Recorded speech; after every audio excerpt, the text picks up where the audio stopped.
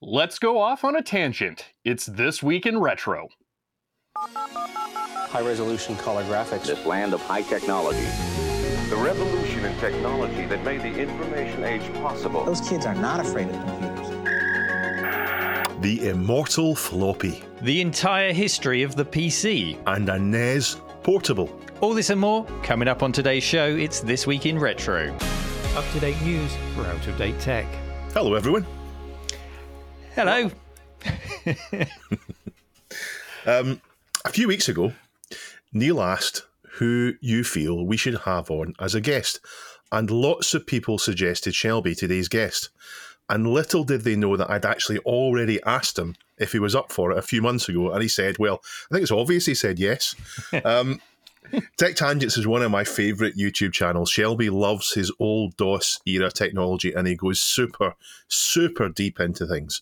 Like 4 floppy drives and like the buying multiple scanners. But there's a little bit of a similar journey that you had to Neil. Most of our listeners will know that Neil's landlord kicked him out to build flats in Cave Mark III, was that? That was Cave Mark III, yes. Yeah, Cave Mark III, Neil was booted out to build flats, and he was concerned, I think is the word to use, concerned about it. But he landed on his feet when Richard offered him the chance to come to the mill. In fact, if you listen to the Retro Hour podcast, you'll hear that story being told. And it worked out really well for him. Well, Shelby, I think you had a similar story, didn't you? Yeah. So I was actually doing all of my YouTube stuff at home, and I'd been in a leased house for 12 years. And Wow. When the lockdown stuff happened, the landlord saw dollar signs and all the realty stuff just went sky high and booted me out with 30 days notice. Oh. So I had to move everything I owned, both somewhere else and find somewhere to continue doing videos, because it was everything was sky high pricing. So getting enough space to do it was going to be a problem. But yeah, the stars all aligned to make getting the office that I'm in right now a possibility. And I just feel so incredibly fortunate that it worked out the way that it did. Yeah, because you're in a space, I think it's former or currently commercial space or office space type thing, but you've ended up in a what to me looks like, I'm sure you've got it filled now with big box games, but it looks like a good size space. So you've kind of fallen on your feet there again. It's worked out for you in the long run. Yeah, it's about 900 square feet, and it's actual office space. It to traditionally like different rooms where you'd have people desk set up and that kind of thing. And I got about 4 different rooms in here, and most of it's just become storage. But the one room right here is where everything usually happens because it's a very long room, which makes it really easy to get good camera angles for stuff, which is just great. I didn't have that before when I was filming at home at all, and it's really changed how I can film. Has it made you work more efficiently, would you say, your whole workflow in creating videos? Does it work, or did you have a similar kind of setup in your previous home?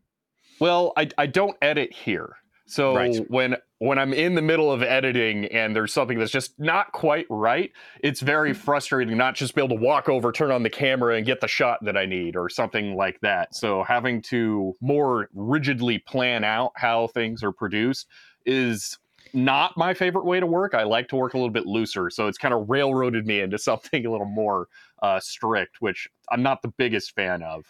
We've definitely had a similar journey, because I do my editing at home, and it's a 30-minute drive over to the cave space. So my justification for that was so that I would actually spend some time at home. Otherwise, I would be there the whole time filming and editing. So I spend a bit more time at home. But yeah, it's immensely frustrating when you just need that tiny bit of B-roll to finish the video. Yeah, I feel your pain. Oh yeah. But you've also done something else that I thought was really interesting, and I'm not sure if people will know about it, because I don't think the YouTube audience is necessarily the same as the Twitch audience. You've started streaming loads and loads on Twitch. I think you record most of your YouTube videos. You're broadcasting what you're doing on Twitch while you're making up the video that way. Well, it's mixed. Sometimes I am doing that, and sometimes it's different content entirely. And then I'm actually starting a new workflow process right now where I'm trying to work on like really long-term projects while I'm live, and then I'll reincorporate them later into YouTube videos. But yeah, adding Twitch streaming into what I normally do has been really nice overall. So I've been enjoying that. Yeah, I thought that was quite interesting. I've watched you on it doing your cataloguing of your big box games, for example. Really interesting. Neil, how's your week been? Well, on the topic of big box games, for those who watch the video, you're probably seeing me. Where does Duncan put me? Because I record in front of a green screen and he puts me somewhere in the cave, doesn't he, in the final video? But I'm sat here looking at Dave sat in front of shelves and shelves of big box games. Shelby sat in front of his big box game. So just a quick request to Duncan. Can you put me in front of a better collection than those two, please, this week? just to help my ego along a little bit. No fair. Mine are all in the hallway, so I don't have the majority of them behind me.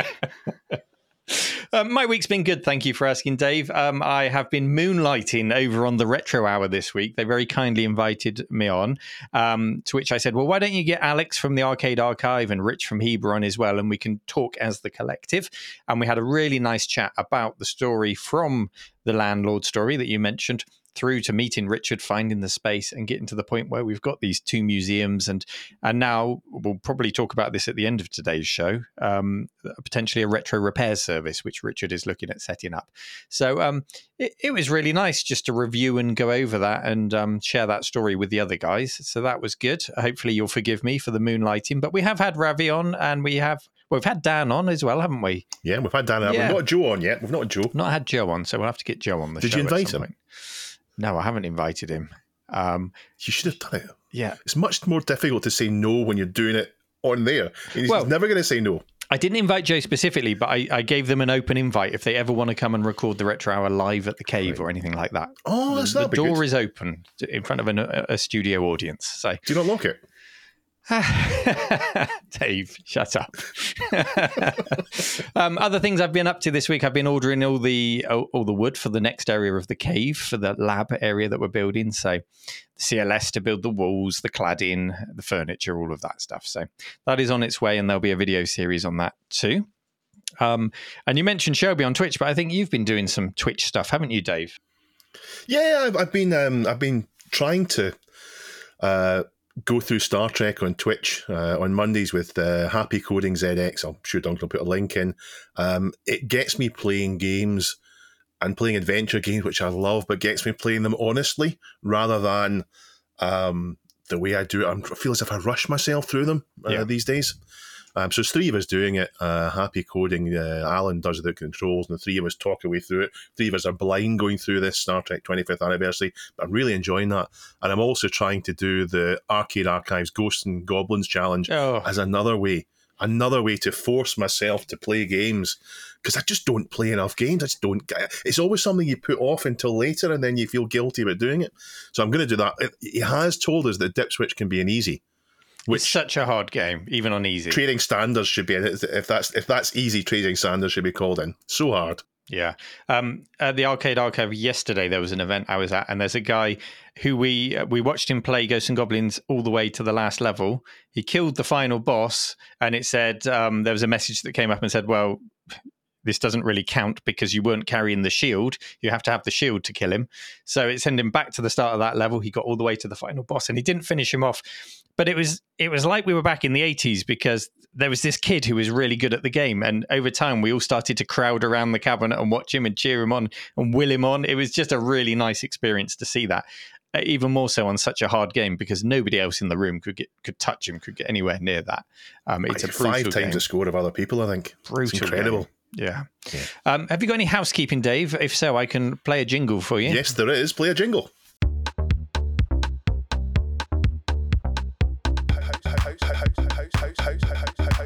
Housekeeping.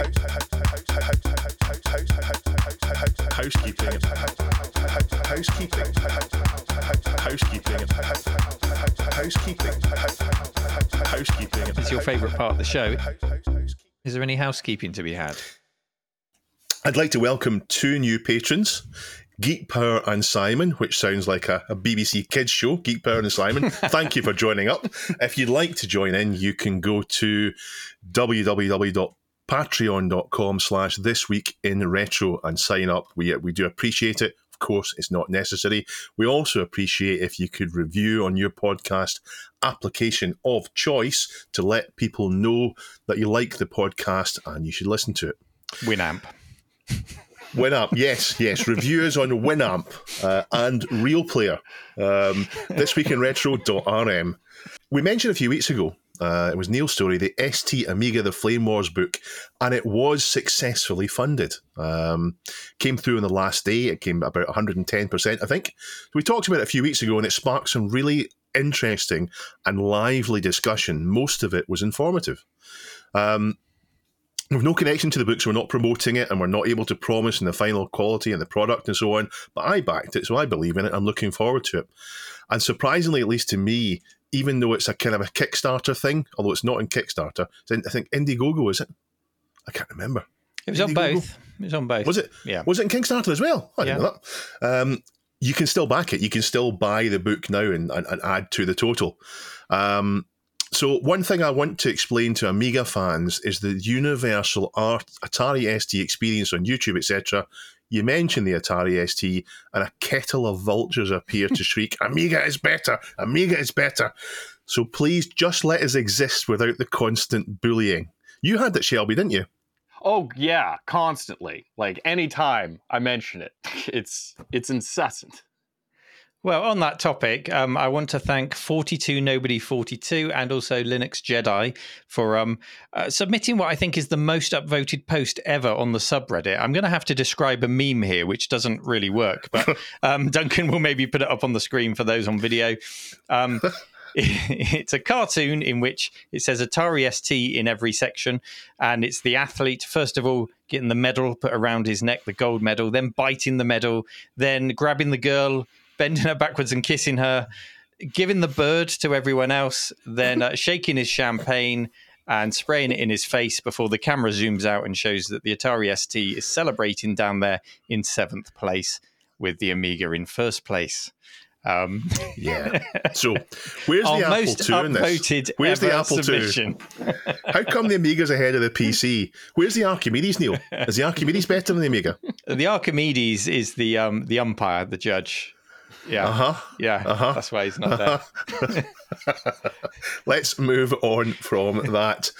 And finally, a story we won't cover is from the Stroud Times, where some questionable individual is looking for old TVs to be donated. Now, I know that Neil the Cave is in Stroud, so I thought maybe you might have heard of this questionable individual, this dodgy geezer. Oh, and are you going to give him any TVs? Who would go in a local paper and say, give us your TVs? I don't know who would do that. We've had a few emails in so far offering us some nice black and white sets. So we'll see what else comes in. To be clear, Neil is the dodgy geezer. Neil has asked for TVs. Let's go into our first story, Dave. The first Tech Tangents video that I think I ever watched was suggested to me by my friend Chrissy, and it was on connecting 4 floppy disk drives to a PC. I thought the limit was 2, but no, the limit is actually 4.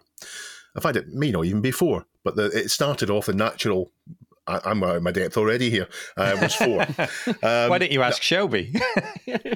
Is it 4? Well, actually, it's 8. There you go. So there, the limit's 8. Yeah.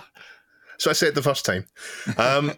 Now, I do love discs. I love the experience of using discs, the physical media. I've gone back to using vinyl records and CDs for the same reasons. And by the sounds of it, discs will never die. A while ago, we had a story on Japan's war on the floppy disk.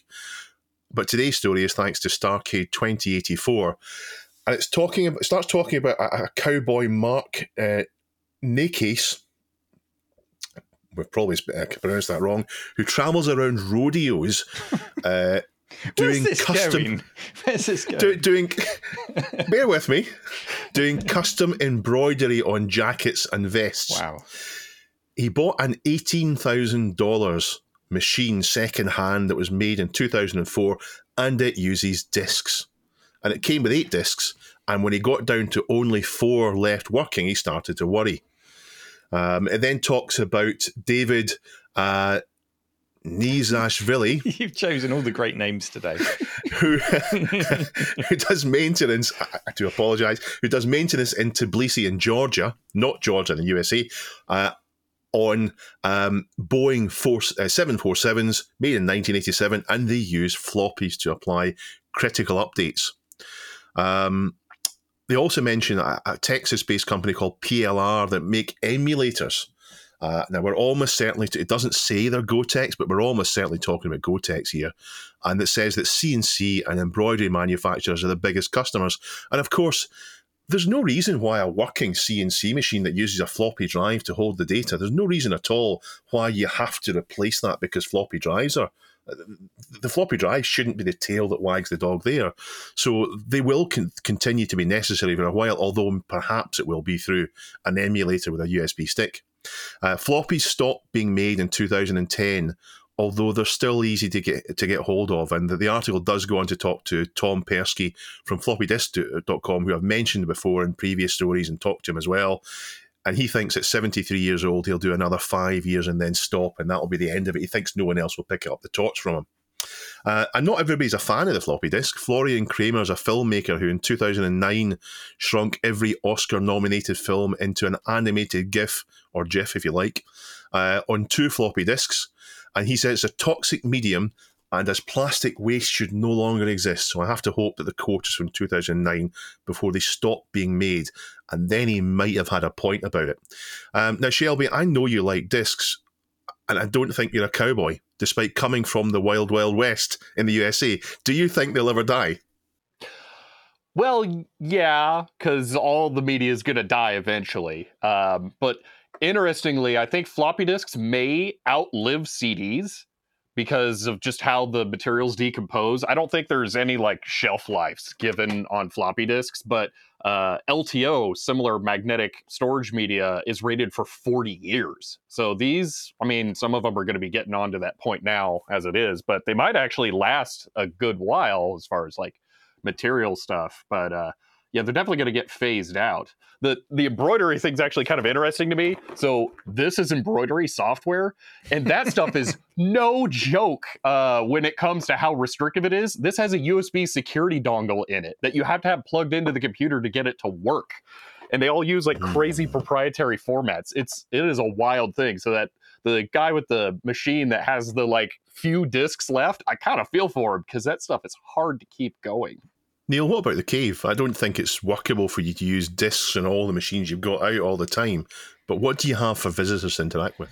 Oh, yeah, all sorts. I just came out in a bit of a cold sweat there because Shelby mentioned LTO, and I used to be a backup administrator. So it just gave me the shivers. And I had to check they're up to LTO 9 now. So those tapes can hold a 45 terabyte capacity. They just keep on getting bigger and bigger. But yeah, good reliable medium. So yeah, in the cave itself, floppies played a significant role just yesterday because we've got the Sharp X68000, very popular machine for people to come and try out because it's quite rare on these shores. Got it hooked up to an SD card hard drive solution, and for some reason it started throwing up errors yesterday. But thankfully I was able to grab the 5 1/4 inch floppies that it runs on, stick a game in, and it started playing games. Now, admittedly, the first game I put in there gave a CRC error, so that floppy was not happy. But the next one I put in was New Zealand Story, and that loaded right up, so people could at least carry on playing on that. So floppy saved the day for me yesterday. Interesting as well, Shelby says that he thinks floppies will outlive CDs. In a similar vein, just last year, I was reading that vinyl records outsold CDs. So, I mean, I don't think anybody's going to be buying floppies for a warmer audio listening experience. But, you know, there are obviously use cases there. CNCs are a very good example because I used to support CNC machines. So, yeah, as Dave says, why force the upgrade? If it works, it works. But that force might come from a lack of floppy disks. And you also mentioned floppydisksingular.com.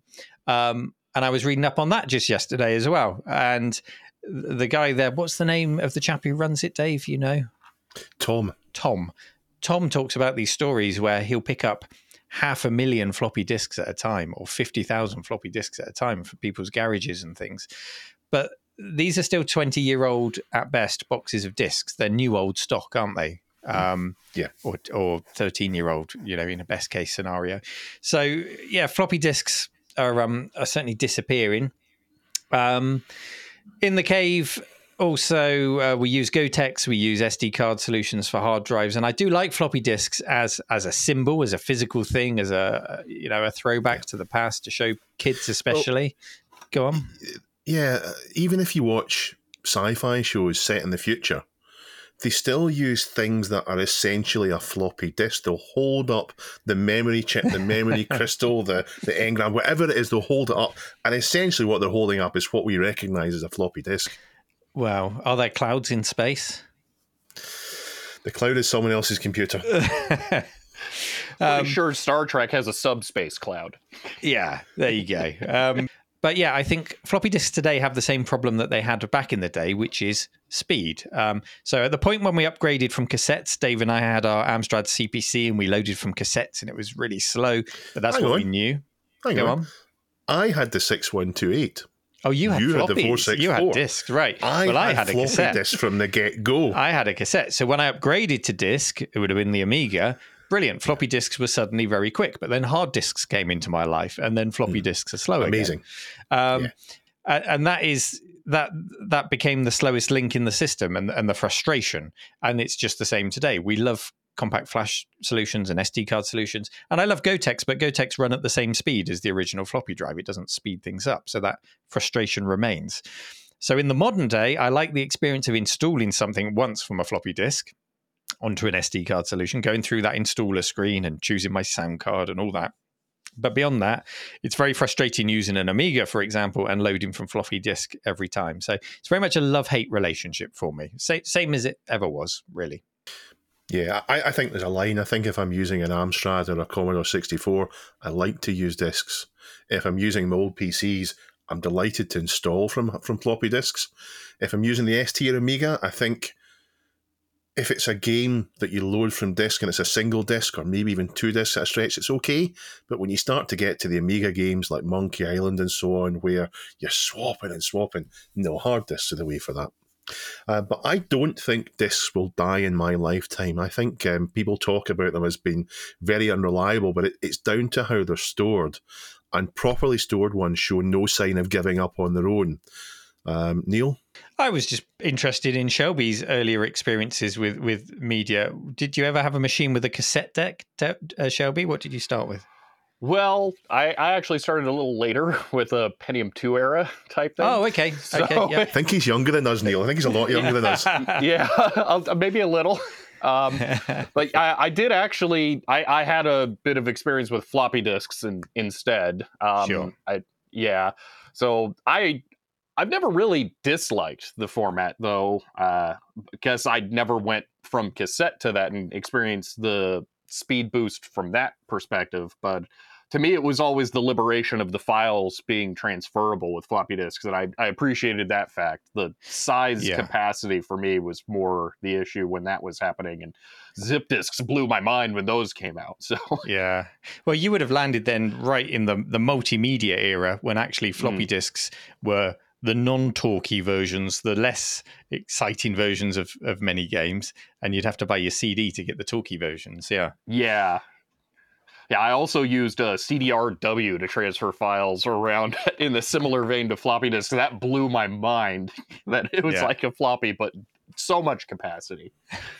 I don't think we'll give up on using them as enthusiasts because there were such gargantuan volumes of them in circulation, massive amounts of them in circulation, that you can still get hold of them. Tom Persky said there isn't anyone with 500,000 discs, but there are 500,000 people with a 10-pack. Neil, are you going to disagree? Do you think he's wrong? I'm not going to disagree, but I'm just going to say to the quote earlier when somebody said that floppy disks are just plastic waste, do what I did. If you're that desperate, before you put them in landfill, tile a wall with them.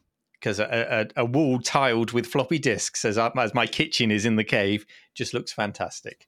So I understand that you tested all the discs first, and it was only the working ones that you used. It was only the landfill. It was only the Atari ST ones. Yeah. That's right. Yeah. I have to say, I find the idea that they're plastic waste to be quite overgeneralization, because I mean they had their place. They had to exist at a certain point, and the production would have continued. I mean, maybe those clear ones that don't have enough of the filter media in those were kind of plastic waste to begin with because they just sucked. Yeah. And by the time that guy did it in 2009, almost every floppy disk had already been manufactured, so it was already waste. I mean, what are you going to do with them? Yeah. But anyway, floppy disks, they're great. We are sponsored by Pixel Addict Magazine. Pixel Addict Magazine is a monthly lifestyle retro magazine, which is available on their website, Neil. Oh, pixel.addict.media. Well done. There's a new issue out. It's now in the shops. It's been in the shops for a week by the time you're reading this. I've had a read of it. I haven't had a proper read through it, but I've glanced through it like I did last week. I've not had any time this week. What's the story? What's the lead story? It was the dinosaur with the silicone graphics, wasn't it? The silicone dinosaurs, graphics. Yeah. You probably haven't got past the cover yet, Dave, looking at the dinosaur fighting the cover's STI great. logo. There's also mention of iOmega zip drives on the cover, which will please Shelby.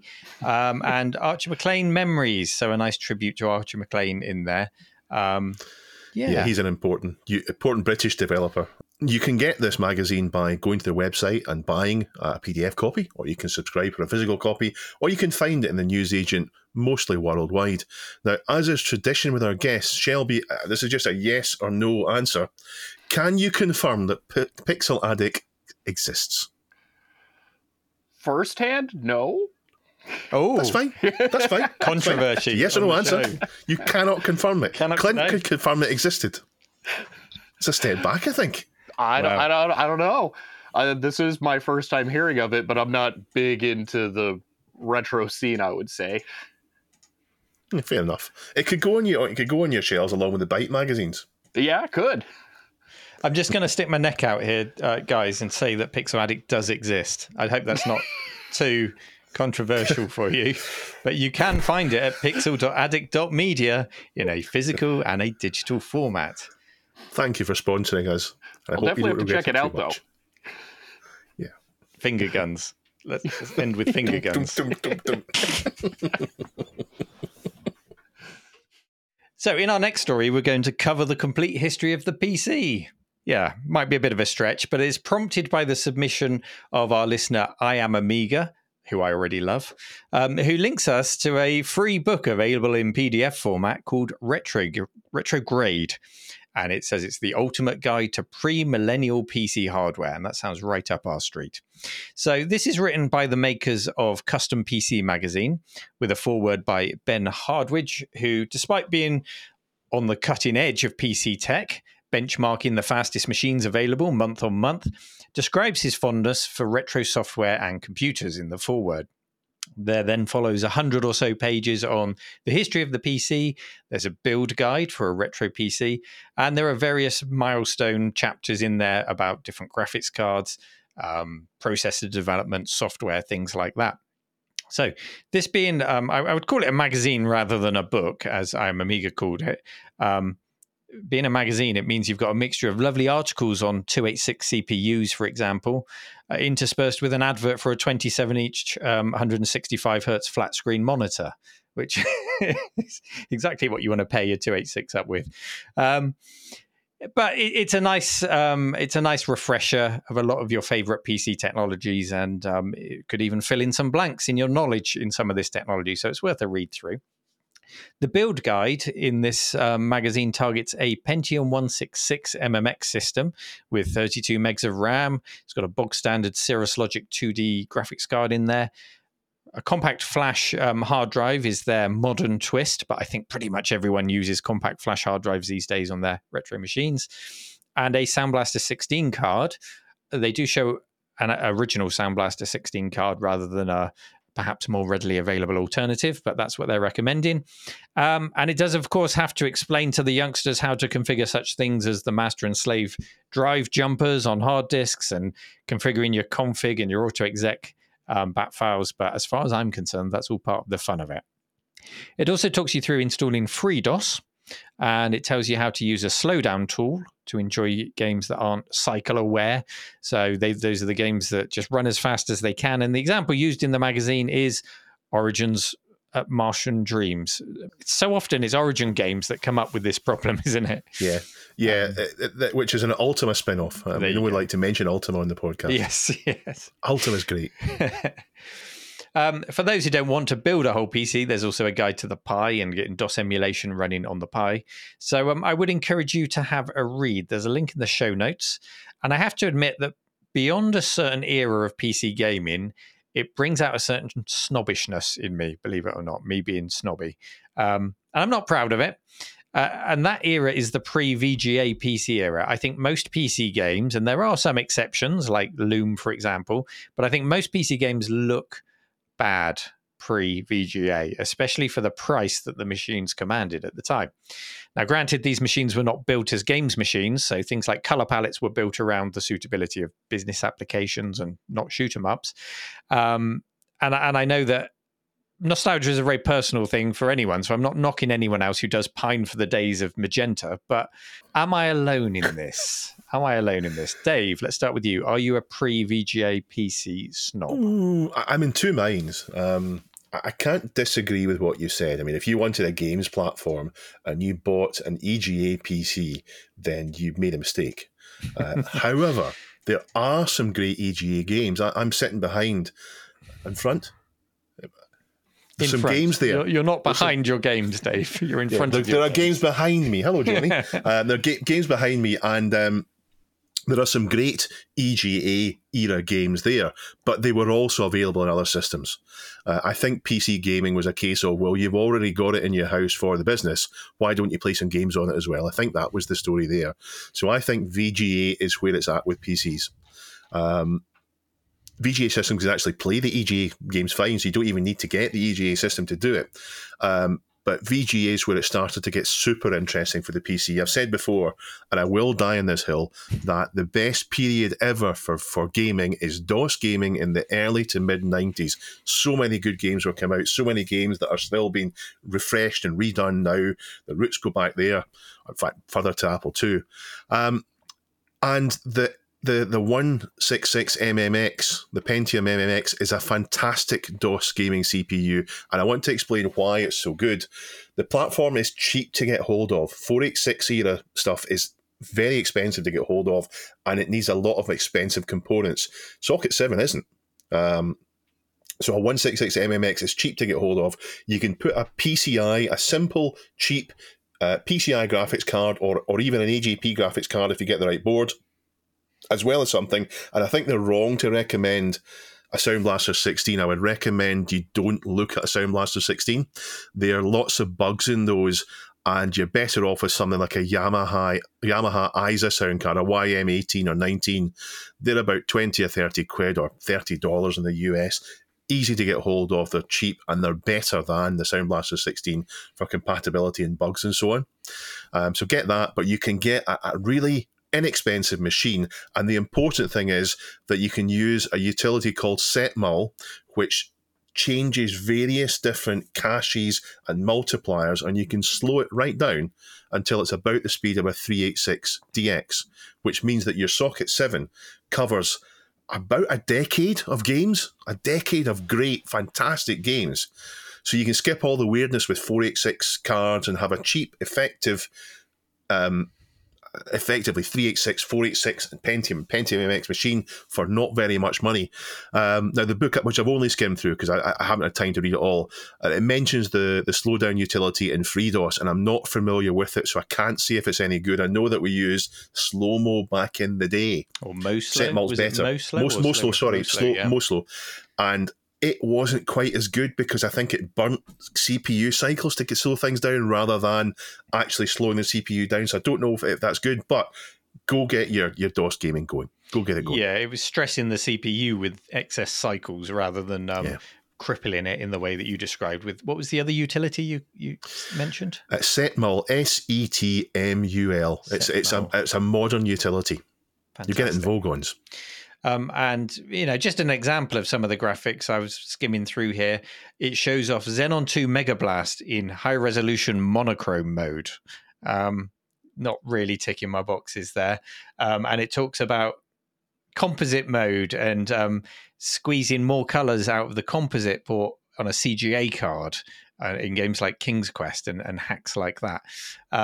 It's a world that I'm not super familiar with, that pre-VGA era of PCs, certainly the gaming, because you were on your Atari, Dave. I was on my Amiga, and they weren't made as games machines, but they just had palettes that lent themselves a little bit more nicely to 2D video games at the time. And the cost was part of it as well. You got the complete thing with the ST or the Amiga, whereas a PC, to buy it, if you had it in the house already, that was fine. But to buy a PC for games until maybe 1992, 93, 94, when its price started going really down, that's when it became feasible. Oh, yeah, and there must be a huge number of adults out there now whose nostalgia is based around being a kid and sneaking a game onto their dad's business PC in the back office or something like that and discovering gaming that way. And there's nothing wrong with that. That's your childhood to enjoy. Shelby, have you had a read of this magazine, and what's your relationship with the PC like? Do you have any love for the pre-VGA era? So I did actually poke through the magazine a little bit, and I appreciated them covering the voltage settings on the Socket 7 stuff, because to me, that's one of the more daunting things, is when you go into it with like an AMD chip being put onto a board that formerly had like an MMX or something. You got to make sure that you get all that right so you don't roast something. So I was glad that they did mention that. But I think that the PC gets maybe a bad rap for its pre-VGA stuff, though I will agree with Dave, in that early 90s is probably the best era ever. And I would even go so far as to say 1993 is the best year, because you get Doom, you get SimCity 2000, and there's plenty of other stuff then too. So yeah, that's the golden era for me. But the PC definitely had some great games, and I'll even go as far back as to say CGA. Neil, do you agree? Can we go all three of us say 1993 is where it peaked? 1993 is the year I got my 486 PC. So it was a very exciting year for PC gaming for me. Yeah. There we go. Yeah. That's a yes, isn't it? Yes. Sorry, Shelby. No problem. Not going to get a complaint from me there. But yeah, there's pretty good CGA games. I would say the PC had an uphill battle on that, and they were good in spite of the color palette, but you get things like Skyfox 2, oh my gosh, Skyfox 2. That's a space game that runs in CGA. It's a 3D game. And then I have a really good port of Pole Position for the PC that runs on CGA. So there's some good stuff like that. I think the things like the CGA composite mode kind of get blown out of proportion, that it wasn't that common back then, but it had its points where it was good, but I will admit it was more the exception than the rule. So, but yeah, the PC definitely came into its own with VGA, where it finally did catch up to the ST first, and then the Amiga. So it does go through to the 3DFX era and all the way up to the turn of the millennium. But on the VGA section, page 35 here, it says the very best of early VGA. And it shows Wing Commander, Wolfenstein 3D, Eye of the Beholder, Secret of Monkey Island, Dark Seed, and Deluxe Paint. And there's quite a lot of crossover there between the 16-bit era and the VGA era. But when it comes to things like Wing Commander, it's got the grunt to really, give you the frame rate that you need. And you've pretty much got a hard drive as standard by this point. So, you're not waiting for all the disk loading times. Something like Eye of the Beholder, that was fine on the 16-bit machines, wasn't it, Dave? I know you're a fan of the old dungeon crawlers. So you got it on the Amiga. In fact, the Amiga might even been the lead machine for Eye of the Beholder, and it was better on PC, but it didn't make the game, if you know what I mean. You got a great experience on there, so that's a poor choice. As is Monkey Island. Monkey Island's a terrible choice to say VGA is good. I mean, VGA Monkey Island is great. Yeah, I guess the standout then is Wing Commander and Wolfenstein 3D there for pushing the PC era. And then it goes into the 3DFX, and that's just a wonderful, wonderful era for me. Loved getting my first 3DFX card and through to the GeForce and beyond. So we've talked about the retro build guide there. So Dave, you seem to think that the P166 is perhaps the ideal retro build, or would you tweak that a little bit? So the Pentium MMX is the ideal build. Definitely 100%. That's the one to go for. It's more versatile than a Pentium 2 or a Pentium 3 because it can go back easily. But don't necessarily look at the 166. The 200 or the 233 would be slightly more versatile. And the prices are still rock bottom. You're talking just a tenner type thing for the CPU. So no reason at all not to go for it. Shall we? Yeah, I definitely have to agree there. I have my tiny Pentium system that is both Windows 98 and DOS using a MMX 233 with an Aureal Vortex 2 and a Dream Blaster S2 wavetable card. So it has, and a Voodoo 2. So it does everything from DOS with MIDI game sound and all the way up to 3DFX and Windows 98 all in one system. So yeah, definitely agree that the Pentium era like that is just the best to go for if you're going to go with one. 10 years. 10 years in one machine. 10 years of the best games ever. So if you get the higher end MMX CPU there, you'll find that the CPU isn't crippling when you go into the Voodoo games. It's keeping a nice pace with the Voodoo card. Or is it a little bit too slow for you still, Shelby? Just a little bit. There's some stuff where it's definitely CPU bound. Sure. I'll run some things. I'm like, this just doesn't quite do it. But that's the whole story of PC ownership, isn't it? Compromise. There's always a compromise somewhere. Even if you throw money at it, a week later, something else is going to come along. So, yeah. A quick poll for you all then. On this P166 retro build in the magazine, if you had that, what's the first game you'd fire up on it? TIE Fighter. Yeah. Oh, man. 166. Although TIE Fighter is the wrong era for it, but yeah, TIE Fighter. I don't know. It's going to have to be something 3DFX. I'm going to go with Pod. Pod? Okay. Pod, Nice. Planet of Death, the racing game. Yep, there we go. With the Commodore 64 palette for the whole I should game. maybe say, the brown palette of Pod. Yeah. I should maybe say Hexen, or should I say Descent? Because TIE Fighter doesn't stress that at all. TIE Fighter's a 486 game. Could I run Redneck Rampage on a 166? I need to look it up. Oh, yeah. That's 1997. Yeah. Yeah. No bother. Okay, I'll go with that. No bother. I used to Build love playing engine that. stretches pretty well.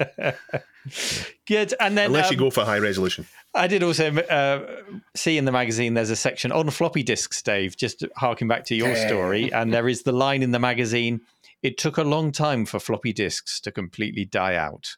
So there you go. If Custom PC says that floppies have died out, then I think that concludes your story nicely. No, Dave's shaking his head. But anyway, if you'd like to check this out, this book /guide /magazine, it's available for the low price of free using the link in the show notes. And thank you to, was it I Am Amiga for submitting this story. If you'd like to submit any stories for our consideration, head over to our subreddit at reddit.com/r/thisweekinretro. The Nintendo Entertainment System took the world by storm in the kind of mid to late 80s, and it helped restore console gaming in the USA after a rough patch. I don't want to talk much about the so-called console crash in America because it's quite an emotive subject for some people, and I don't know enough about it to say too much about it. But my understanding is that things really fell away and the NES came back at just the right time to be a console for it. And then the Game Boy that was ubiquitous at the end of the 80s and into the 90s. I'd often see people playing Tetris on the train on their way into work. Train carriages, see several people with those out. But for all the Atari Lynx power, the Game Boy was simple, it was ergonomic, the screen was visible, if a bit muddy, and the battery life was good. But it wasn't the only thing that might have come out. So thanks to a link from Happy Coding ZX, a former Capcom engineer decided to make a portable that played Nintendo carts. He formed BDL Enterprises in California, where he made arcade test equipment, and he saw an opportunity in the expanding console market. he made a product called the Turbo Blaster, which, as I understand it, is an auto-fire device for the NES. And Nintendo themselves allowed it to be licensed as an official Nintendo product. He then stripped down the guts of a NES and made a product called the Express, in the same way that Richard stripped down a Mister and made the prototype portable Mister, which is, the Express is 6 by 8 by 2 inches with a 4-inch colour screen and built-in speakers. He then built in a controller and added NES controller ports and supposedly 30 to 40 hours of battery life, which I flat do not believe. I don't believe back then you could get that, knowing what the other handhelds were like for batteries. However, it had full compatibility with everything, of course, apart from Zapper games. They hoped to sell it at the same price as the Lynx, which is roughly twice the price of the Game Boy. But because it uses custom NES chips, and it wouldn't make sense to buy a NES and then to shrink it down for each one. He needed to get the license from Nintendo, who were already in a relationship with his company. However, Nintendo declined. They said they wouldn't do it. There's no real reasons why given, other than Nintendo say it doesn't fit into their long-term marketing plan. So they felt it would cannibalize sales of the Game Boy or the NES itself. Personally, I think they're wrong. I think there's a market for people with the Lynx or the Game Gear was a different market than the Game Boy. You might have people choosing between the two of them, but you would have people who perhaps would look at both. So I think it's a shame that they didn't do it. Shelby, were you a console gamer? Did you think you'd ever want a handheld NES? It's kind of funny. I'm surprised there hasn't been one, even after that, because the NES on a stick stuff that came out for the bajillions of clones of them, I'm surprised no one just slapped one in something that you could run off batteries. Although I do have to say, being a Lynx fan, I can see how that could absolutely devour batteries. But 30 to 40 hours on a Lynx? Sure. But yeah, I would have rocked a Nintendo Nomad, that's for sure, because there was plenty of great stuff on there. But yeah, I'm not surprised that Nintendo didn't do that, because I think they were really trying to push the Nintendo seal and the authentic hardware that was certified after. Well, he got that on the Game Blaster thing he made. Is it a Game Blaster? Is that what I called it? It was Turbo Blaster. Yeah, that had the Nintendo seal on it. They liked his product that much that they got that.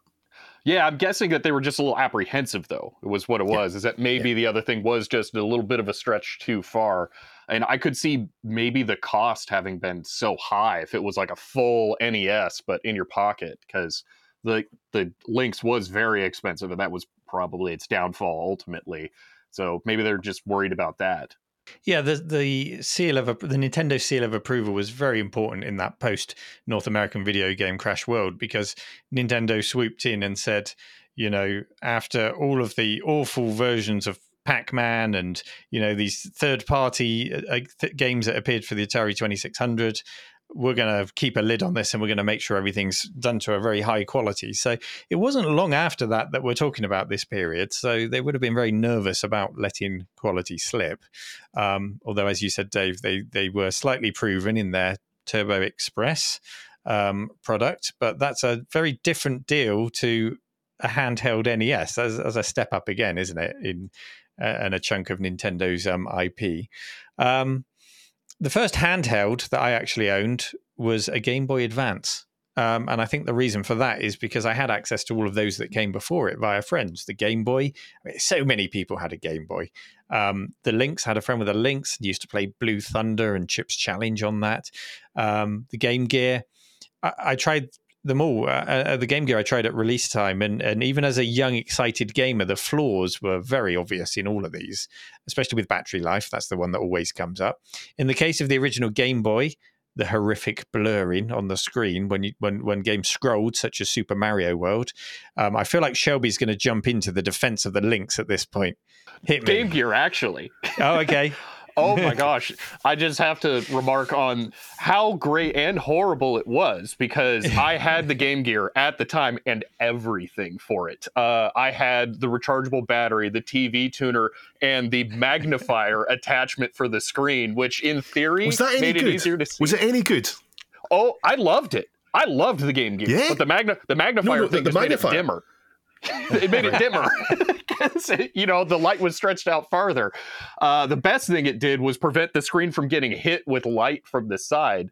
But right. Yeah, I loved my Game Gear experience, but it definitely has its flaws. And the 2 Game Gears that I now own are sitting over there, dead, waiting for new capacitors to get put in. So it's been a while.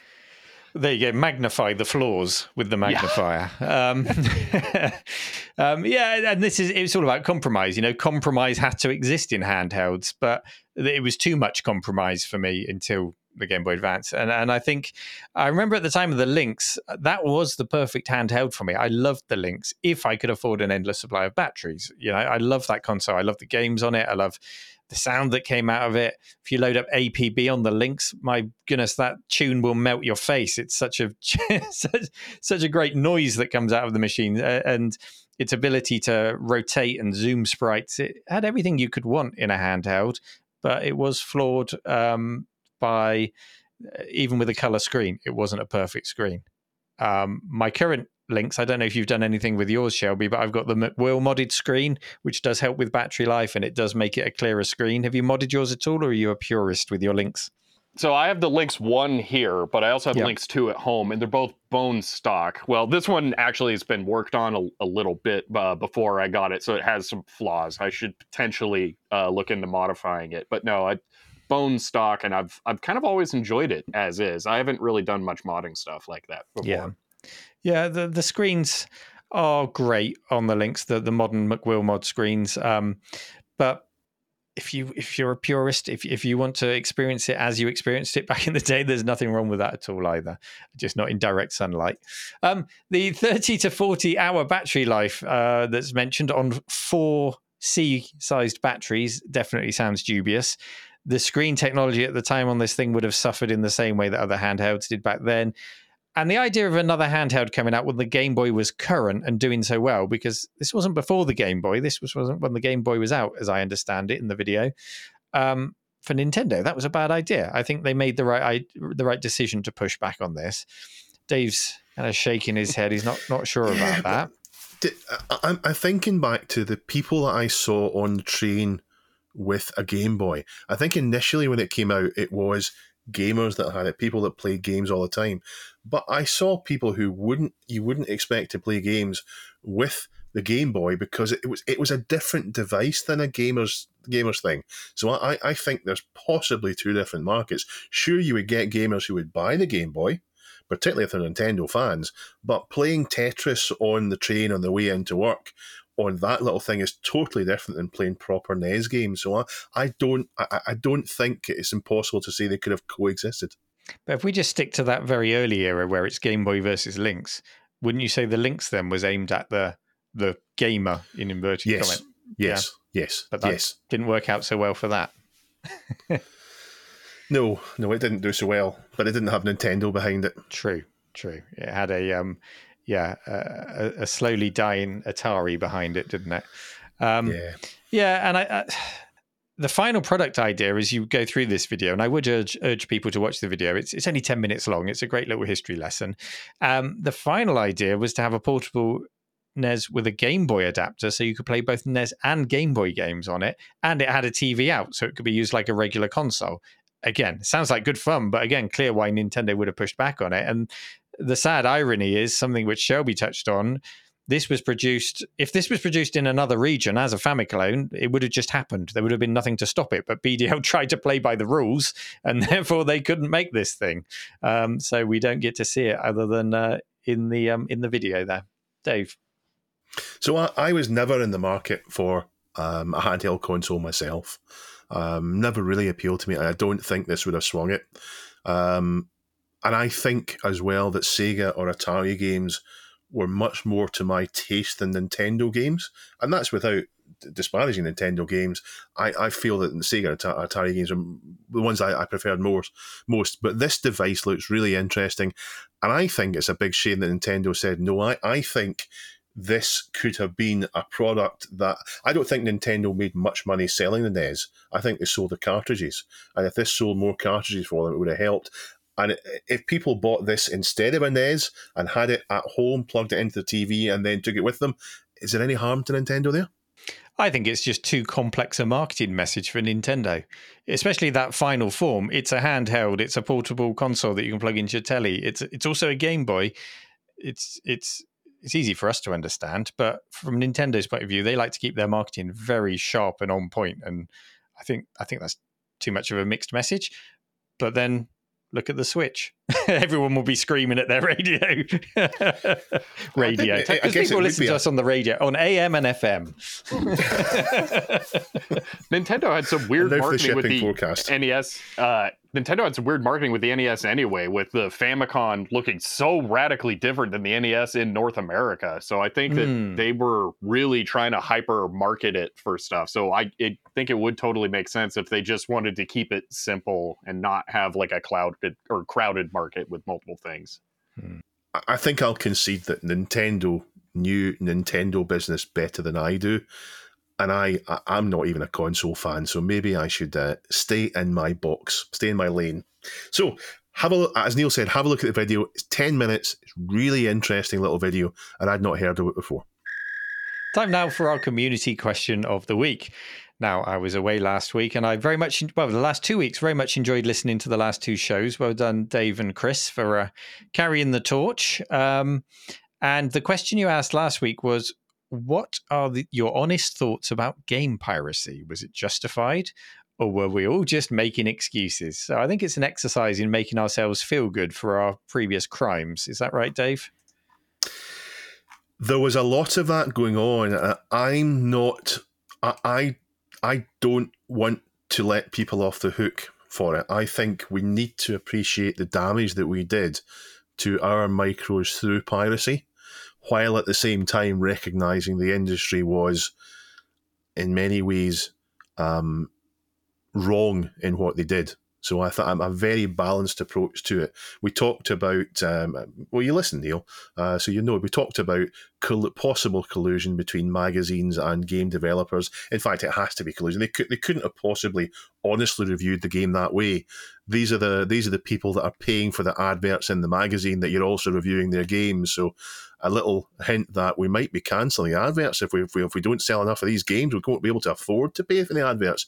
Might encourage reviews in the right way. So I don't think the industry was right, and I think that the stuff about Fast was vastly overstated to the point it was comical. But at the end of the day, piracy did a lot of harm to the industry, and I regret the amount of piracy I did.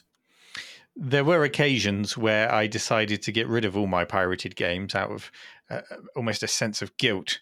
But before long, I'd built the collection up again. So, I never had that. Yeah. Never would I do that. No. Shelby, did you ever own a pirate game? I will say there is some atonement going on behind me here. Yeah. But I think it's an interesting thing because a lot of people who would have participated in piracy, a while ago, you say used to, it would have been when you were younger, when you couldn't have necessarily afforded all of the games. So it wasn't always just, I just don't want to pay for it. It's maybe you couldn't have. But also I find it interesting because we kind of still technically do it now when we preserve stuff and put it up on archive.org. We just have the justification of preservation. But I would also argue that potentially piracy did preservation back then as well, because going back to older stuff for PC, I think all of the currently known copies of Alley Cat for PC are only the cracked copies that got distributed online. So in some points, it was actually beneficial. But if it hadn't been pirated, maybe there would have been more commercial released versions that were known. So it's one of those things where we just don't know. But I think in some cases, maybe it's justified. And in some cases not, but it's a very complicated thing. Yeah. We've had an enormous amount of responses, and not just short responses. People have written almost an essay in the responses, and they're all carefully measured. People have been thoughtful about it and careful not to just fly off the handle. So I would recommend having a look and reading through that. Neil? Yeah, I'll try and do the top answer from Antiques for Geeks. It was actually a 570-word answer, so I've chopped it up quite a lot, and I'm just going to read through some of the points here from that answer. He says Dave hit the nail on the head. So make of that as you will, if this is entirely well I'm thought always right. I'm always right. And it says, the whole piracy topic was far more nuanced than the picture FAST, that's the Federation Against Software Theft, and others liked to paint. Just going to stop on that point. Shelby, we had FAST over here, so we had adverts in our magazines saying, you're going to go to prison if you're trading copied games, and they were done in like a comic book format. Did you have anything like that in your magazines? Not really. I will admit I've never really been a magazine person, so I didn't see stuff like that. But for me, it was websites like Game Copy World, where you'd get a no CD crack for something that would just make it easy. And oddly, they're actually still around. Game Copy World. I was stunned. I needed some no CDs to make multiplayer work a while back, and it was like, this place doesn't still exist. Oh my gosh, it does. There you go. Game Copy World for all your preservation needs. Yeah. Gary goes on to say, take World Cup Carnival as an example. US Gold knew they had a turkey. It didn't matter how many trinkets were shoved in the box. It was a terrible game when it was released, and terrible again when they gave it a new name. Yet US Gold had no compunction sticking it out at full price for kids, and the market was kids to waste their money on, knowing that they'd be disappointed. Common factors include inattention to quality, that it was sold to kids, and that the kids had no leverage to get recompense other than to take their trade elsewhere. Playground piracy existed because the market didn't yet have the funds to sustain release after release of games at £9.99. There were no loaner copies of Operation Wolf at Blockbuster. There was no Netflix for Dynamite Ducks, for example. You bought carefully, you traded, and yes, you copied games on your sister's tape-to-tape, because if you and a friend went out and bought a game each, you'd have 2 games when you got home. Was it right? No. Was it justified? No. Would I copy games today? No. Am I a mature adult who can now understand the impact of my actions on myself and others? ? The lump on my head from banging it on the loft hatch that I rested precariously because I just need to reach in so I don't need to secure it properly might disagree, but truthfully, yes. The winners turned out to be those who simply took the money and ran. As an aside, I'd make a note that FAST would clump business software piracy in with everything else. 2 very different situations. Yeah. I read that for years, Microsoft didn't chase operating system piracy because, well, if you were using MS-DOS, then it gave them market share for their productivity software. At one point, I even knew of people who had a hooky copy of DOS and a licensed copy of MS Works. Make of that what you will. So there's a lot more to that answer if you want to go and read it on the subreddit. But yeah, an awful lot of things that are touched on. Yes, I remember the stories of Microsoft turning a blind eye to piracy. And it's pretty much where we are now with modern Windows. We're at the point where Microsoft pretty much give it away because it's the platform on which they can sell their cloud services and their subscriptions to Office 365 and everything else. And it's kind of what it always was for many people. So, go on, Shelby. Interesting note about that. WinWorld has a lot of copies of different versions of Windows backed up on it, and you can go and download all of those. But Microsoft prevents them from putting XP on there. They actually have a little note on their website that they've tried to, and Microsoft said no, which is really weird to me, because I think they just want to kill XP at this point. Because XP still works fine. Yeah. Kind of. Yeah. Who wants to take the second answer from Taden X? I'll go on. It's a shorter one, so I'll read out the whole thing. Back in the Amiga days, neither myself or my friends could afford new games. So outside of Christmas, birthdays, piracy seemed almost mandatory. From the devs, publishers' point of view, this breaks down to, on the one hand, games not being purchased, and on the other, games being neither purchased or played. Now, since me and mine all grew a lot taller and got real jobs, we're all spending our hard-earned dosh on new installments and re-releases of titles we fell in love with back in our freeloading days. And from that point of view, copy that floppy and playground swapsies seem that a win-win for everybody involved. Yeah. Can't argue with that. I mean, that's Amiga through and through, isn't it? You bought it. Loads of people bought Amigas in the early 90s because they could get free games from their mates. That was the reason to buy it rather than buy a Mega Drive. I did laugh when you and Chris were talking about this last week, and you were talking about Cracktros. And Chris assumed that you wouldn't remember any of the cracking groups. And I was listening to it, go, Cortex and, Fairlight and all the others. And then the fact that Chris said that any crack games had messages about his mum at the start of them. So, it wasn't just Chrissy's mum that we're talking about. Funny, because all my crack games just had messages about Chris's mum on them. He's going to listen to this. Chris, we don't mean this. Your mum's lovely. Shelby, if your list is in the same order as us, I've got Richard Shears as the third answer. Do you see that one? Yes, I do. Do you want to read that one out for us? So, yeah. So Richard said, pirate me? Nah. Although I didn't realize that Xcopy was actually a product you could buy until a couple of years ago, let alone that a box copy existed. Ooh, box copy, you say. I did have a copy of Xcopy very early on, later getting a dongle with the Cyclone copier that could easily make copies. Sounds like he was pretty serious in the copying. Reflecting back, I think that 75% of my games were backups. However, the more true representation was which ones I played. Then I would say the tables were reversed, and probably 70% of the games were legitimate. And I think that's a very fair point, is that you'd pirate a lot of stuff that you wouldn't necessarily fully play. And part of that would be that you may not have the investment in it. You wouldn't really think to play it through. You feel a little better about just like 5 minutes and then quit. So I always had the view that if I liked a game enough, I would buy it. And that held up quite well thinking about it. Yes, there were games that I did play and never purchased. But in all honesty, I probably wouldn't have bought it anyway, as I would not have the money to buy them back then. I definitely agree with that sentiment. Being a member of the Home Computer Club for both the CPC and Amiga era was an incentive. Also a member of the Special Reserve probably helped.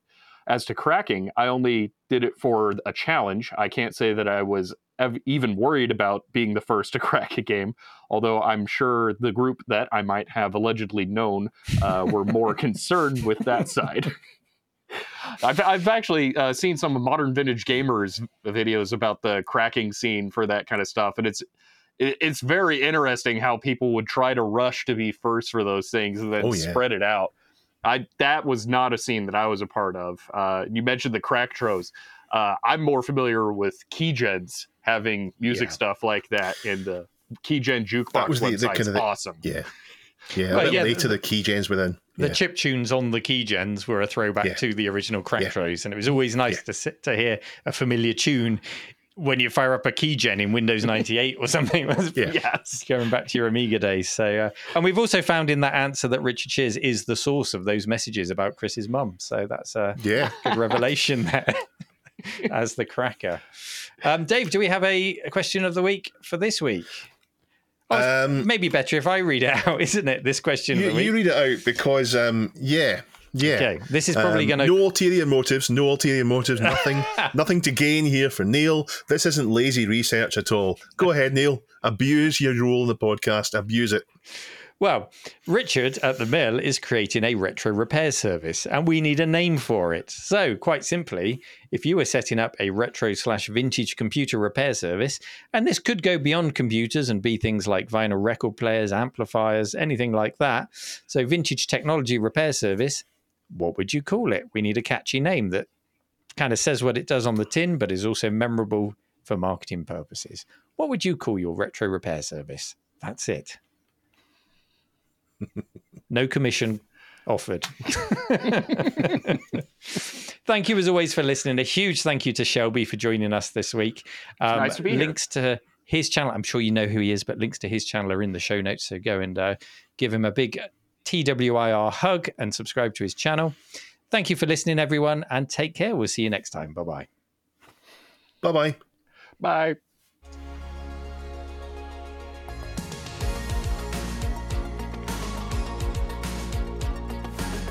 This Week in Retro was presented by Neil from RMC The Cave, Chris from 005 Agema, and Dave. It was produced by me, Duncan Styles. The podcast version of the show is available through your favourite podcaster, including Apple Podcasts and Spotify, and the video version is available on the This Week in Retro YouTube channel.